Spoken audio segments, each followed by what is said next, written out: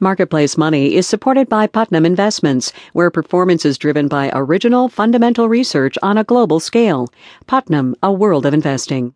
From the Frank Stanton Studios in Los Angeles, I'm Tess Vigland, and this is Marketplace Money from APM, American Public Media.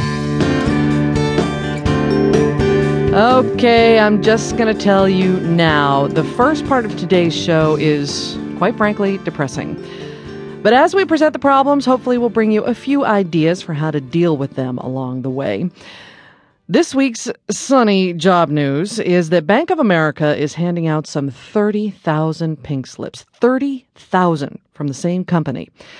That means lots of folks in the same industry out of work at the same time. And we wondered what happens when you're caught up in a layoff tsunami.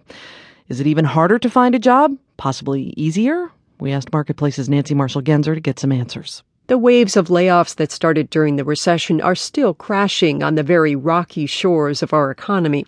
On top of the Bank of America job cuts, Merck will shed up to 13,000 workers over the next few years. IBM has cut hundreds of jobs just this year.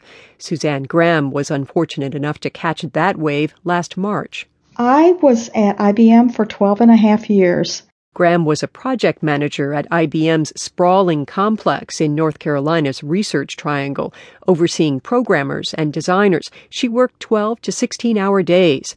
Now she spends her days at home looking for work, shuffling through piles of contacts and job listings. So, who can I call? It's a drastic change. Graham says in some ways it's harder to be laid off in a big wave.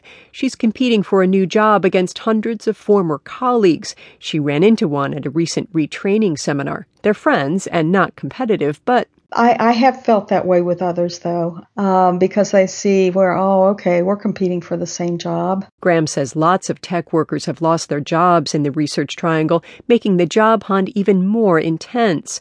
Kevin Halleck is a labor economist at Cornell University. He says mass layoffs are much worse if they're concentrated in one geographic area. If you are part of a large group in a small area, that could be a real problem because if a massive employer, maybe the principal employer in a location, lays off lots of workers at the same time, where are they all going to go? There is a flip side. At least you're not alone when you lose your job in a big wave. There can be strength in numbers. Wayne Cassio teaches management at the University of Colorado at Denver. He says companies interviewing people laid off as part of a wave know you weren't singled out and fired. Because people recognize that in many cases, it had nothing to do with your performance. I mean, it may have had to do with a company.